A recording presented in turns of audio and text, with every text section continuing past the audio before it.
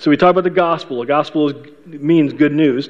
And the good news is that God the Son, Jesus Christ, became flesh, became man, and lived a perfect life. This happened about 2,000 years ago. Lived a perfect life on our behalf, and then he died on the cross on our behalf and became our substitute. He died our eternal death that we will have to die because we've sinned. We've all sinned and fallen short of God's perfection. And so there are those here in this room that say, yeah, I've placed my faith in Christ. I believe that Jesus died on the cross for my sins, and I've asked God to forgive me my sins, and he's done that. God's Holy Spirit lives in us who have done that. And when we go through life, God's here in our lives, strengthening us, helping us do life God's way. And when we die, we go to heaven. Not for anything we've done, but everything that Christ has done. So that's the good news, all right? So this morning, we're talking to Christians primarily and saying, hey, we've got a message this year. And so I'm going to try to motivate you to share that message. If you're not a believer, this is a great opportunity for you to be here because you can say, okay, if that's what it means to be a follower of Christ, to be a Christian, to be someone who's accepted the good news, it's good for you to know that and say, okay, that's what that means. So you sit back, you listen to my melodious tones, and be thinking about it, be praying about it, even asking God to say, hey, give me clarity and understanding. If you're a Christian, you need to be taking notes, and hopefully you'll be motivated. So let me just ask you guys, you don't need to respond out loud, just kind of think about it. If you were given my assignment to motivate Christians, how would you do it? What would you talk about? What would you encourage other Christians to do in order to motivate them to want to share the gospel? So this is the question I was asking myself. And I know some people, I came to the Lord when I was a little kid, and so I've been kind of raised in the church, and so I've been around a lot of different churches. And so I've seen some people who were motivated by guilt. Somebody was up there just kind of making people feel bad until they shared the gospel. And so they're kind of motivated by guilt. Guilt doesn't motivate very long. It's not long lasting. It's kind of a terrible motivator. Other people will be motivated by the fact that, when you think about their friends and family and coworkers, that they might spend eternity separated from God in hell, which the Bible, even Jesus talks about hell. It's a terrible place, but it's a place we go for breaking God's law, and it's a judgment that he talks about. And it's a terrible place, and God didn't design that originally for mankind. He actually designed it for Satan and his demons, but people who sin, that's where he says end up, unless they let God do something. Anyway, so some people are motivated by that. Other people are motivated because of what God's done for them, the sin that God forgave them. And they're so shocked and so like, wow, it's so awesome that God would forgive me for all the junk that I did in the past, all the bad things I did in the past. God forgave me for that. And it kind of motivates them so that other people would have that same freedom, that same forgiveness of their sins. So as I think about it, where can I take our church family in Scripture, in the Bible, to find out, to kind of be motivated by that? So as I was praying about it, thinking about it, I came up with a couple of places. So these are two places that we're going to look at today that motivate me. And since I'm the one I was given this assignment, I'm going to talk about the two passages that motivate me. If you have other ones, feel free to come up and share at this time. Anybody want to come up and share your two favorite passages? No, I didn't think so. So we're going to do mine. We're going to do what I want to do. The first one, some of you might be very familiar with. The second one you may not be as familiar with, especially as it pertains to the gospel, sharing the gospel, telling people about who Christ is and what he's done for them. But it's amazing, this passage that we're going to look at, how often Jesus talks about it. So we're going to look at two passages that Jesus talks about. I want you to turn to the second passage first. So if you turn to John chapter 17, it's page 1081 if you're using the Bible there in the chairs, the black Bible there, page 1081. We're going to spend the majority of our time this morning for the next 3 or 4 hours on that passage. And so, just kidding. First time attenders like, what? I didn't sign up for that. No, we'll be, it won't be that long. An hour and a half. Just kidding again. I had when I was a youth pastor back in the day, one of the high school kids brought a friend of theirs, and the friend said, this Harold guy, I can't ever tell when he's serious. Like, is he serious? Is he joking? I can't ever tell. And so here's the kid actually described me, I think, very well. He said the only time he's serious is when he's teaching the Bible. Other than that, just figure he's joking around and goofing around. All right? So it might be helpful for you guys. But I wonder, so being John 17, but I want to read a few verses that Jesus talks about in Mark chapter 8. Mark chapter 8, Jesus is talking to the disciples and a crowd of people, and this kind of starts his process to head towards Jerusalem, where he's eventually going to die on the cross. He knows he's going to die on the cross. He came to do that. He's planning on it, and he's going to head to Jerusalem. You know, his disciples are saying, don't do it, don't do it. He says, no, I got to do this. I'm going to die on the cross for you guys. So he says this to the disciples and the crowd. He says, and he, speaking of Jesus, also I told the 9 o'clock, we have several first-time attenders. So you'll see that sometimes there's different color words. That's just kind of how I read the Bible. I find like crucial words, and in my head I highlight those. So just kind of helping you guys out is maybe something you'd like to do as you're reading the Bible, to do that same thing. So I just put it up there like this on Sunday mornings. If it helps, great. If not, that's fine too. Anyways, so and Jesus summoned the crowd with his disciples and said to them, if anyone wishes to come after me, or be in a relationship with Jesus Christ, to follow him, that type of thing, he must deny himself and take up his cross and follow me. For whoever wishes to save his life will lose it. Whoever says, hey, I'll get my own way to heaven, thank you very much. A person who does that, Jesus is saying, hey, listen, I'm God, I know this, you're going to lose your life. You're not going to get it to heaven. But whoever loses his life for my sake and the gospel's will save it. In other words, those who say Jesus is my Savior and Lord, he's the one who died for me, that person is going to find their life, eternal life, speaking of that. For what does it profit a man to gain the whole world and forfeit his soul? You can get everything you want in this world, but if you don't have a relationship with Christ, you're going to forfeit your soul. For what will a man give in exchange for his soul? For whoever, now this is the convicting part, all right? So for whoever is ashamed of me, so now he's talking to people who say they are followers of Christ, people who say they've professed faith in Christ. He says, whoever is ashamed of me and my words in this adulterous and sinful generation, the Son of Man will also be ashamed of him when he comes in the glory of his Father and the holy angels. And so Jesus is saying, listen, if you say you're a follower of Christ, if you've placed your faith in Christ, then you need to deny yourself. In other words, you no longer live for what you think you should be living for. You no longer live for your desires, for your dreams. You're no longer looking at God saying, God, you supply for me to do whatever it is I want to do in this world. You now ask God to supply for you to do whatever he wants you to do in this world. Your life is now his. You've placed your faith in Christ. And so your life is now his. And then Jesus says, failure to do that, failure to do life God's way, and failure to speak to people about who God is shows that actually you're really ashamed of him. So if I choose to not talk to people about the Lord and show people how God wants us to live life, then I'm saying to God that I'm ashamed of you and what you've done for me through Christ. And Jesus says, if that's going to happen, then I'm going to be ashamed of you. And I don't know, I'm not going to get into the details of exactly all what that means. I just know that's not good. Right? I don't want Jesus to be ashamed of me. I want Jesus to go, well done, good and faithful servant, right? That he talks about elsewhere in the gospel. And so, as Christians, we have this privilege and responsibility, and Jesus is serious about it. Jesus didn't save us to sit in a nice church on Sunday morning, and that's it. That's not why he saved us. He saved us to get out in the world and share this message that God is offering to save us from our sins so that he'll be with us in this world and take us to heaven one day. That's why he saved us.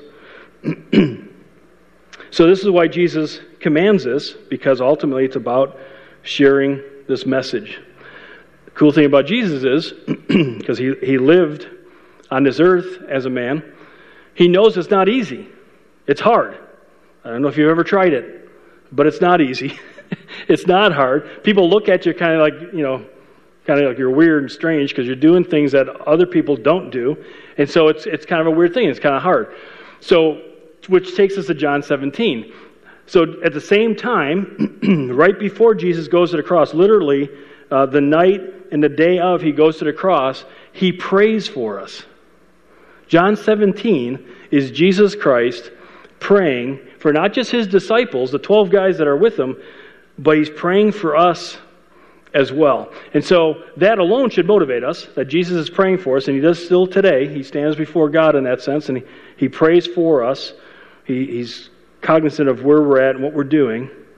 But in this prayer, we're going to find several different things that should motivate us to want to share the gospel. Okay? So this is my attempt to motivate you, and I'm just thankful for the fact that I don't really have to do that. That's going to be between you and God as to how this plays out. But I'll do my best to be, motivational. Okay? I can't do that too much. I'll probably pull a muscle somewhere. All right. So we're going to take this section by section. I'm going to make sure I don't tip over the communion elements. And so a little motivation to share. Here's the first one coming out of verses 1 through 5. So Jesus spoke these things. Let me just stop right there real quick. So Jesus speaks these things, and he's talking about, or spoke these things, he's talking about John chapter 3 through 16, which is some incredible teaching that Jesus gives to the disciples and to us. And Jesus doesn't need to pray. Do we get that? Jesus is God, right? God the Father, God the Son, God the Holy Spirit. So Jesus doesn't need to pray out loud. He just talks with himself, I guess is maybe the best way to put it. All right, don't really understand the whole concept of the Trinity, but it's who God is, and so we trust that's what Scripture teaches, and it kind of blows your mind when you start thinking about it. But the point is, Jesus doesn't need to pray this. He's praying for a purpose. He's praying so that the people who are hearing him pray, because he's praying in front of people, and the disciples and us who are reading it, that we'll be like, wow, Jesus is praying for us. He wants us to know this information. Otherwise, he would just think it, So, lifting up his eyes to heaven, he said, Father, the hour has come. The fact that he's going to put his life on the line for us and die for us on the cross. Glorify your Son, that the Son may glorify you, even as you gave him authority over all flesh, that to all whom you have given him, he may give eternal life. You want to know how to get to heaven? Right, boom, right there. Jesus. Jesus is the one who gives eternal life. It's not something we do. This is eternal life. Here you go, definition. That they may know you, the only true God, and Jesus Christ whom you have sent. That's how you get eternal life. To know God and to know Christ. I glorified you on the earth, having accomplished the work which you have given me to do, which is to reveal who God is, which is what we're going to be talking about. Now, Father, glorify me together with yourself, with the glory with which I had with you before the world was. And so, to start this ball rolling, if you want to motivate you to share the gospel, the first step you need to do is what Jesus did. And that is glorify God with your life. Glorify, it's a big, theological word, and we Christians use it a lot, and I don't think a lot of times Christians even know what we're talking about. Sometimes it's kind of a Christianese word, and it sounds really good, and people are impressed with our fact, that our ability to, talk about glorify, and we fellowship together, and get together, and become one with, all this Christianese. So what does it mean to glorify? It means to praise. It means to make people aware of how great something is. It's, kind of lift something up or some person up. You and I, we can glorify ourselves. When we walk around and we tell everybody how great we are and all the good things that we've done, and look at me, we're glorifying ourselves. And so we're not to glorify ourselves, we're supposed to glorify God. Jesus came, he was the fleshly glorification of who God is. You want to know who God is? Read about Jesus Christ. Because he's God, literally in the flesh. And so how he spoke, the things that he said, the promises he gives, the way he lived life, how he responds to all how God responds, because he is God. He's a glorification of God. And so he glorified God. He promoted who God was when he lived on this earth. We're not God, but we can live in a way that represents him, in a way that glorifies him, in a way that promotes him, if we choose to do life his way. Again, not easy. Not saying it's easy, but it's fulfilling. And we know that Jesus is praying for us. But what's the ultimate purpose? Well, the ultimate purpose that we promote God through how we live life is for people to know what eternal life is, because that's what Jesus did. And so that's what we're doing. He said that they may know God and Jesus Christ. The word know there means to know something absolutely, to know for sure, to be fully confident, to know who God is completely. That's eternal life, having a personal relationship with God through faith in Jesus Christ. When we do that, and we'll talk a little bit more about it, but when we do that, Jesus doesn't mention it here, but he mentioned it back in John chapter 14 and 16. When we do that, God the Holy Spirit then indwells us. And so that's how we stay connected with God, that God the Holy Spirit is living in us.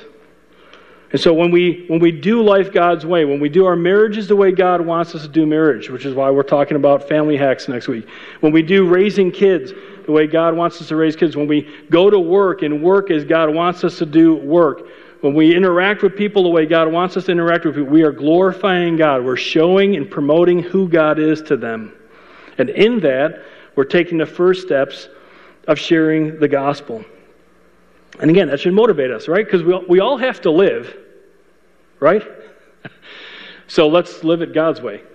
Let's figure out what it is, get in God's Word, be here on Sundays, be here Thursday nights, be in the Bible during the week, find out what it is, and then do it. Ask God to give you the strength to do it. Well, then Jesus doesn't stop there. He takes the next step. So let's look at what he says in verse 6 through 8. And he says, I have manifested, there's another big theological word, I've manifested your name to the men whom you gave me out of this world, or out of the world. They were yours, and you gave them to me, and they have kept your word. Now they have come to know that everything you have given me is from you. For the words which you gave me I have given to them, and they received them and truly understood them, that I came forth from you. They believed that you sent me. There's the gospel again. We're going to see Jesus brings up the gospel over and over and over again. And so this next one is that we manifest, which again, big word, which just basically means we tell people. We reveal to people. We make things apparent to people. We show people. We tell people. What are we telling them? We're manifesting God's name. Well, what's his name? It seems kind of weird. Well, in Jewish culture, your name means everything. You were given your name to represent who you are. If you go back and you look through Scripture, the Jewish people were given certain names, and it represented who they were, what their destiny was, what the hope of their life would be. So me growing up, I was given the name Harold. And I don't necessarily like it, but I was given the name Harold. It was named after at the time, the Prince of Norway, who's now the King of Norway. Also, my mom had an uncle named Harold, and so they thought, hey, let's name Harold Harold. And so they did. My last, which means leader of many armies. So, kind of interesting. Don't know what that means for me. But then my Bjerga, the last name, actually means solid rock. And so in the fjord in Norway, you have the mountain that comes out of the fjord. Well, the mountain below the surface of the water is called a bjerg. And so it's solid rock or foundational rock. So that's what my name means. And I don't know if I'm living up to it or not, but in Jewish culture, it meant everything.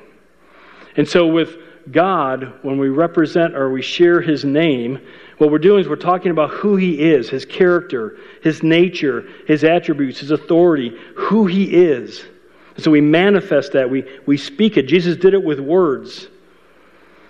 And so how we respond to people, what we talk to people about, Jesus gave us God's word.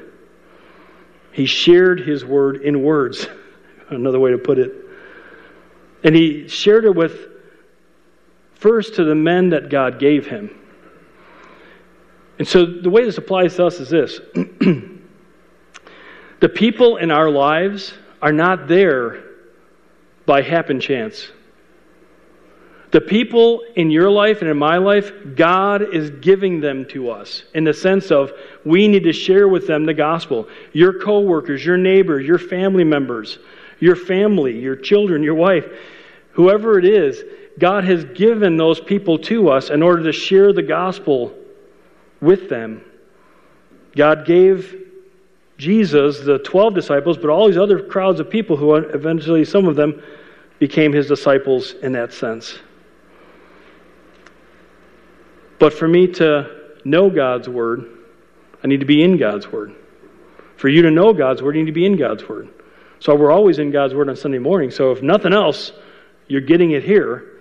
But during the week, you need to be in God's Word. You need to be reading it, studying it. We talk about it on Thursday nights. We show you how to study the Bible on Thursday nights. We're not telling you to do stuff that we're not already doing. We're not telling you to do stuff that we're not training you to do. You need to be in His Word, to know His Word, to be able to share His Word. So Jesus showed other people, glorified through His actions. He spoke to people about who God is. And then He kind of changes directions in His prayer, and now He's beginning to pray for the disciples. And as we'll find out, He's praying for us as well. So let's look at some of the things that He's praying for us that we can be motivated by. Excuse me. He says, I ask on their behalf. I do not ask on behalf of the world, but for those whom you have given me. For they are yours, and all things that are mine are yours, and yours are mine. So this is, by the way, just a little, people want to say Jesus isn't God. Jesus is saying He's God when He says that phrase right there. Again, it's not necessarily how we may say it, but coming out of the Greek, it's kind of how this plays out. But He's saying, I'm God, and I have been glorified in them. I'm no longer in the world. Now, as we go through this, Jesus is kind of talking about he's talking in the past tense. But what He's doing, He's really looking to the future and saying the future is so certain. I'm going to talk about it like it's already happened. So Him going to the cross, Him dying on the cross, all that's so certain. He's talking about it as if it's already happened. So I am no longer in the world, and yet they themselves are in the world, and I come to you. Holy Father, keep them in your name, the name which you have given me, that they may be one, even as we are.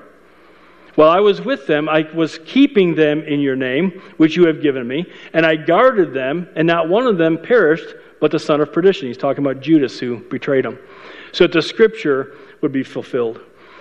And so we knew that there was going to be somebody who betrayed Jesus, and someone did betray Jesus. But what Jesus is saying here, so now He's turning His attention to we who are His disciples, those who have placed their faith in Christ. And the first thing He prays for us is that God would protect us. Protect us in His name or by His name. The word means to guard from loss or injury. And so based on who God is, His character, His goodness, His attributes, all that He is, Jesus is saying, protect them in your name or by your name. Listen, God is God, right? God is sovereign. It's one of His attributes, which means He is in total control. Nothing will ever happen in our lives that He is not aware of and doesn't allow into our lives. And it's allowed into our lives for a bunch of different reasons. One is to glorify who God is, to show how does a person who follows God face whatever they're going through. And to say, I'm not going to do it my way. I'm not going to do it the way the world tells me to do it. I'm going to do it the way God wants me to do it because I want God to work in that so people go, wow, how did you go through that?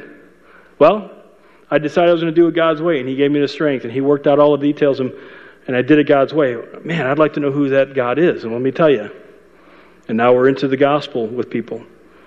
But He says, keep them, protect them. So God is God. God is the one who is protecting us and caring for us, no matter what the situation is that we're going through. And He's going to use whatever He's going to use, and we can trust Him because He's a good God who follows through on His promises. And if you're like, well, what's His promises? There's way too many for me to be talking about this morning. You got to get into God's Word and find out. Come on Sunday mornings, and you'll hear, as we go along, you'll hear a bunch of them. One is that He's going to protect us. He's going to take us through whatever we're going through. And why? For the purpose of protecting us so that we may be one, even as Jesus and God are one. Now, we're going to talk more about this in a second, but let me just say this one part about what it means to be one with God. We're not saying we're God, but we do have God, the Holy Spirit, living in us. So we are one with Him in this sense. This is a team activity. You might be individually talking with another person or several people. It might just be you. You don't have any other Christians with you. But what he's saying is you're going to be one with God and with Christ. You're going to have your team there. God's there with you. God's working in that person's heart, and you got to trust that. God's going to work in your heart, and you're going to be able to say what God wants you to say, and you're going to be able to maneuver through the questions that they have. You're going to know how to respond to them. You may be like, I don't know, but let me go find out. That may be your answer, and that's great, because then you go find out the answer to the question, and now you got another opportunity to talk to them about the Lord. It's all good. It's okay if we don't know everything. We know how to accept Christ. We did it, right? That's all we need to know. All the other stuff can come as we... Anyway, so this is a team activity. God's with us in that, even if we're all by ourselves in a sense of not having other Christians around us. All right, next one. This one, I love this one. I love all these, but this one's really cool. It says, but now I come to you, and these things I speak. So here, why is he saying this? Why is he letting the disciples and all these other people hear about this? Why does he want us to be reading this? These things I speak in the world so that they may have my joy. I should have highlighted that. Have my joy made full in themselves. I've given them your word, and the world has hated them because they are not of this world, even as I am not of this world. I do not ask you to take them out of the world. It's not you come to Christ and boop, you're gone. You stick around. That's why we live on this earth still until the day we do die physically. But keep them from the evil one, or the evil one, Satan, the one who promotes evil. They are not of the world, even as I am not of the world. Sanctify them in the truth. Your word is truth. So if you want to know what truth is, you read God's word. As you sent me into the world, I also have sent them into the world. For their sakes, I sanctify myself. I'm going to do this first. I'm going to take the step first, that they themselves also may be sanctified in truth. So you ready for this one?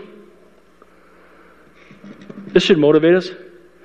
Because in doing this, and living life God's way, and sharing with people with our words what the gospel is, we're not only going to have joy, we're going to have the joy that Jesus had, and it's not just going to be a little bit, he's going to cram us full of it. That's what that word means. Joy means cheerfulness. It also means, I love this one, this sounds like an English tea, calm delight. Yes.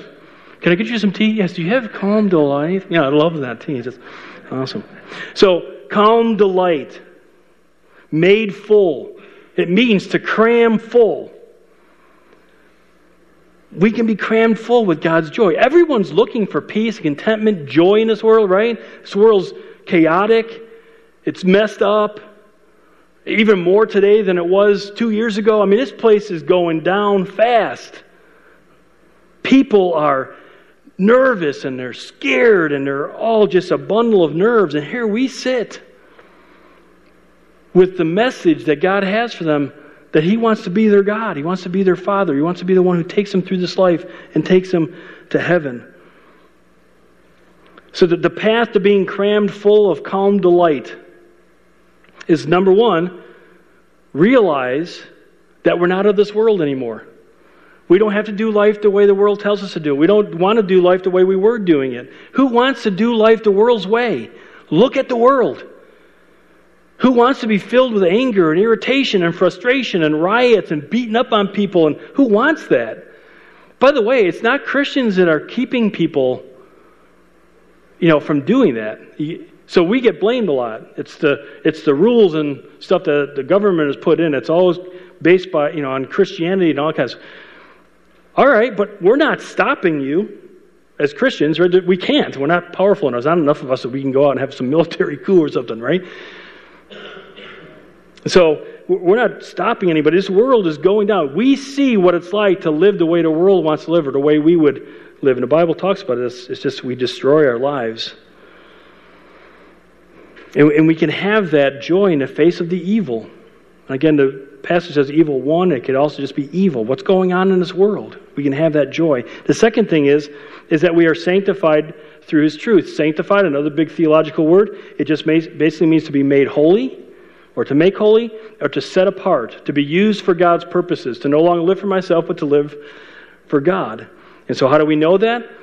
Well, sanctify us in your truth. Your word is true. So we find out from the Bible how we're supposed to live, and then we take that step of faith and live that way. But we need to be in it to know it. If we're not in it, we won't know it, we won't live it, and experience all that God wants to do in and through us. So you want joy? Live like Jesus. Jesus is promising it. He's praying for it. All right, moving on. We got to get flying here. This next one, we talked about oneness earlier. Well, here he picks it up again, and he says this, starting in verse 20. He says, I do not ask on behalf of these alone. This is where we come in. But for those also who believe in me through their word. So he's like, I'm not just asking, all this that I'm asking for, I'm not asking just for these 12, but all those who are going to come to Christ because of the work of the 12. Well, that's us, right? So he's praying for us. It's pretty cool.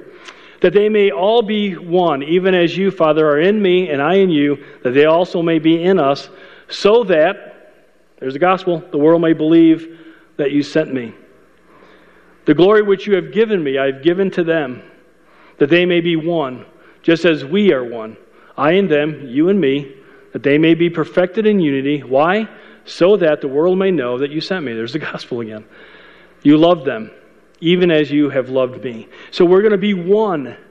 Again, we're not God, but He makes us one with Him through the Holy Spirit. Now, the Greek word for one means one. So just so you know, I know it's really profound. It kind of blew you away on that one. But the Greek word for one means one. We are one with God. Not that we are God, but God's Holy Spirit is living in us. And so now we are one with Him. We are united with God in Christ on this mission to bring the gospel to those who need it. Twice Jesus says that. Now some people will say, well, I don't feel close to God. I try, but I just don't feel close to God.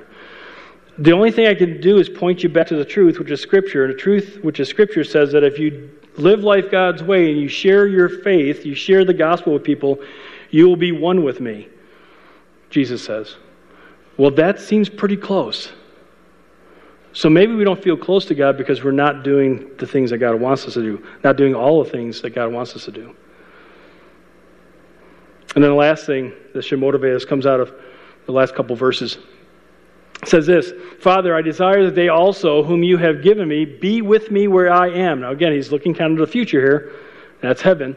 So they may see my glory, which you have given me, for you loved me before the foundation of the world.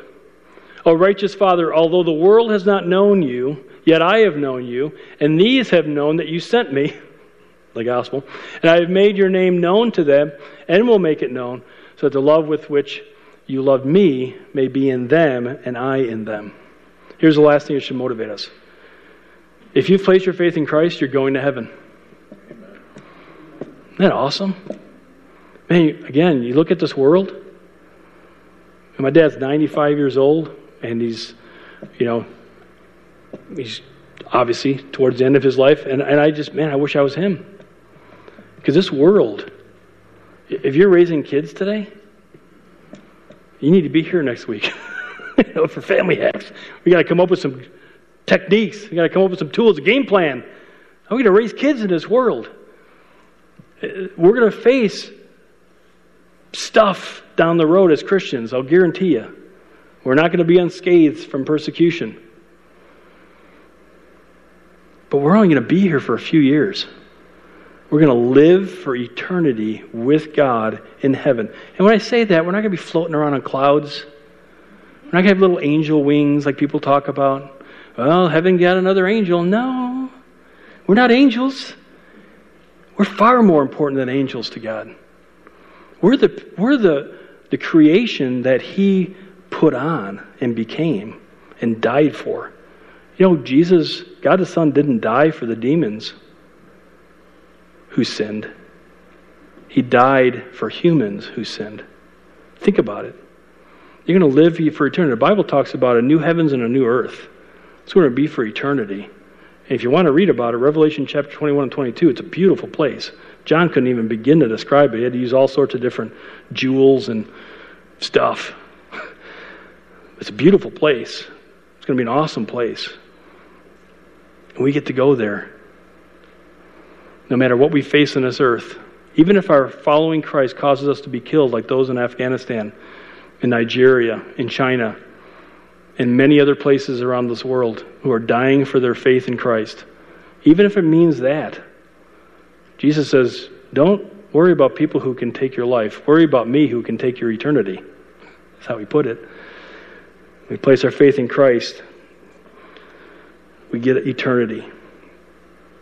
Assures us of that. I'm going to heaven not because I'm some awesome person. I mean, I am. But, no, it's not because I'm some awesome person. It's because of what Jesus did and what Jesus says is going to happen.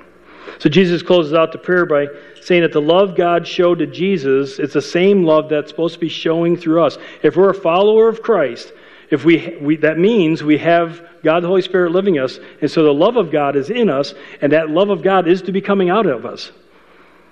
It won't be sitting inside of us. It'll be coming out to others who need it. So here's the takeaway for this week.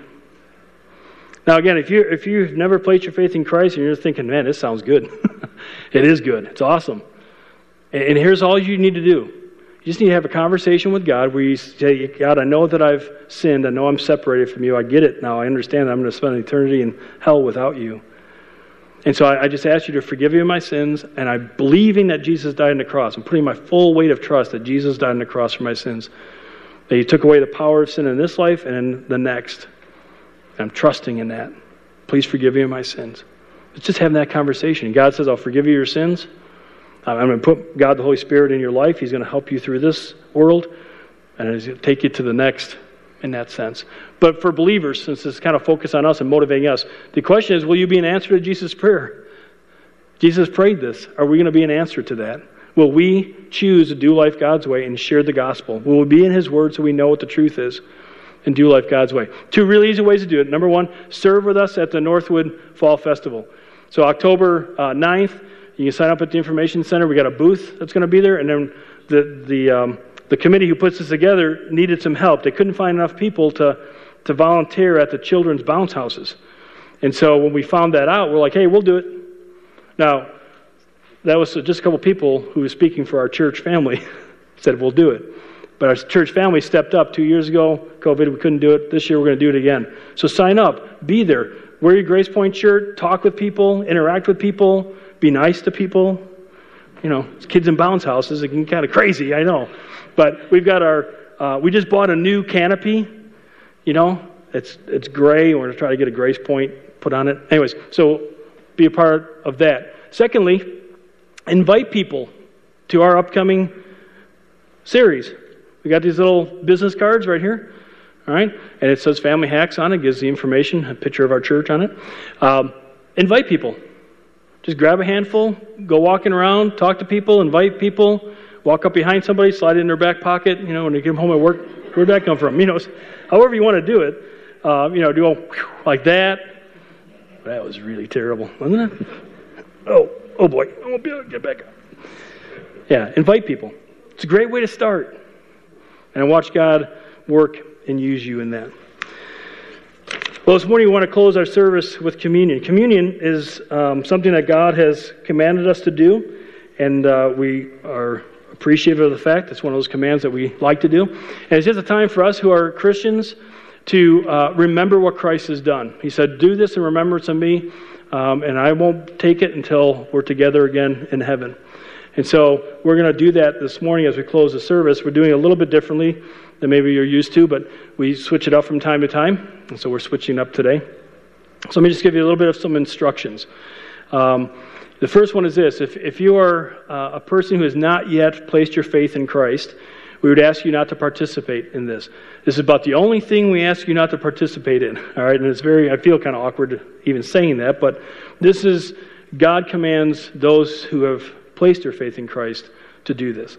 So if you have not yet done that, we just ask that as we go through this process, you just stay in your place, and people will gather back around you so it won't be feeling too awkward for you. But we would appreciate that if you would honor that. Secondly, when we start doing this, we would ask that you would come to the center, come down, take the juice and the bread back to your seat. And you can have a moment of prayer and just kind of getting your heart and mind correct. And the Bible says that we're not to be taking it with sin in our heart, and so we want to confess that sin to God. This is just a relational thing that we do with God and clearing the air that way. And so confess, and then there'll be music playing as you do that, and then just take the bread and the cup when you're ready where you're seating. We're not going to do it together as a church family. And so we're doing it together, but individually, if that makes sense.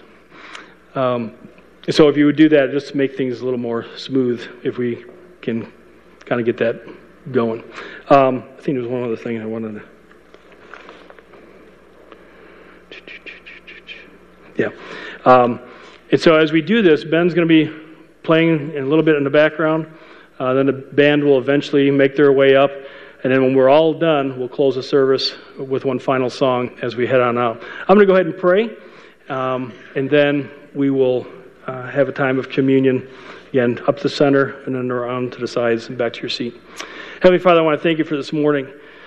Lord, thank you so much for the encouragement that comes from reading your word and to having you speak to us and help us to know what life's all about and why we go through what we go through and what your purposes are, and that nothing is a mistake, nothing is left to waste, that you work and use everything. And as we do life your way and share the gospel with people, both in action and in word, you protect us and you give us joy and you make us one with you. You'll take us to heaven one day, and we can be certain of that. Lord, as we take this time and remember who you are and what you've done for us, worship you in this way, glorify you in this way, I ask that it would motivate us, that it would encourage us, that we would go out from here with a new commitment and a new desire to be used by you for those that you've given us into our lives, that we'd represent you well and share the gospel. In Christ's name, amen.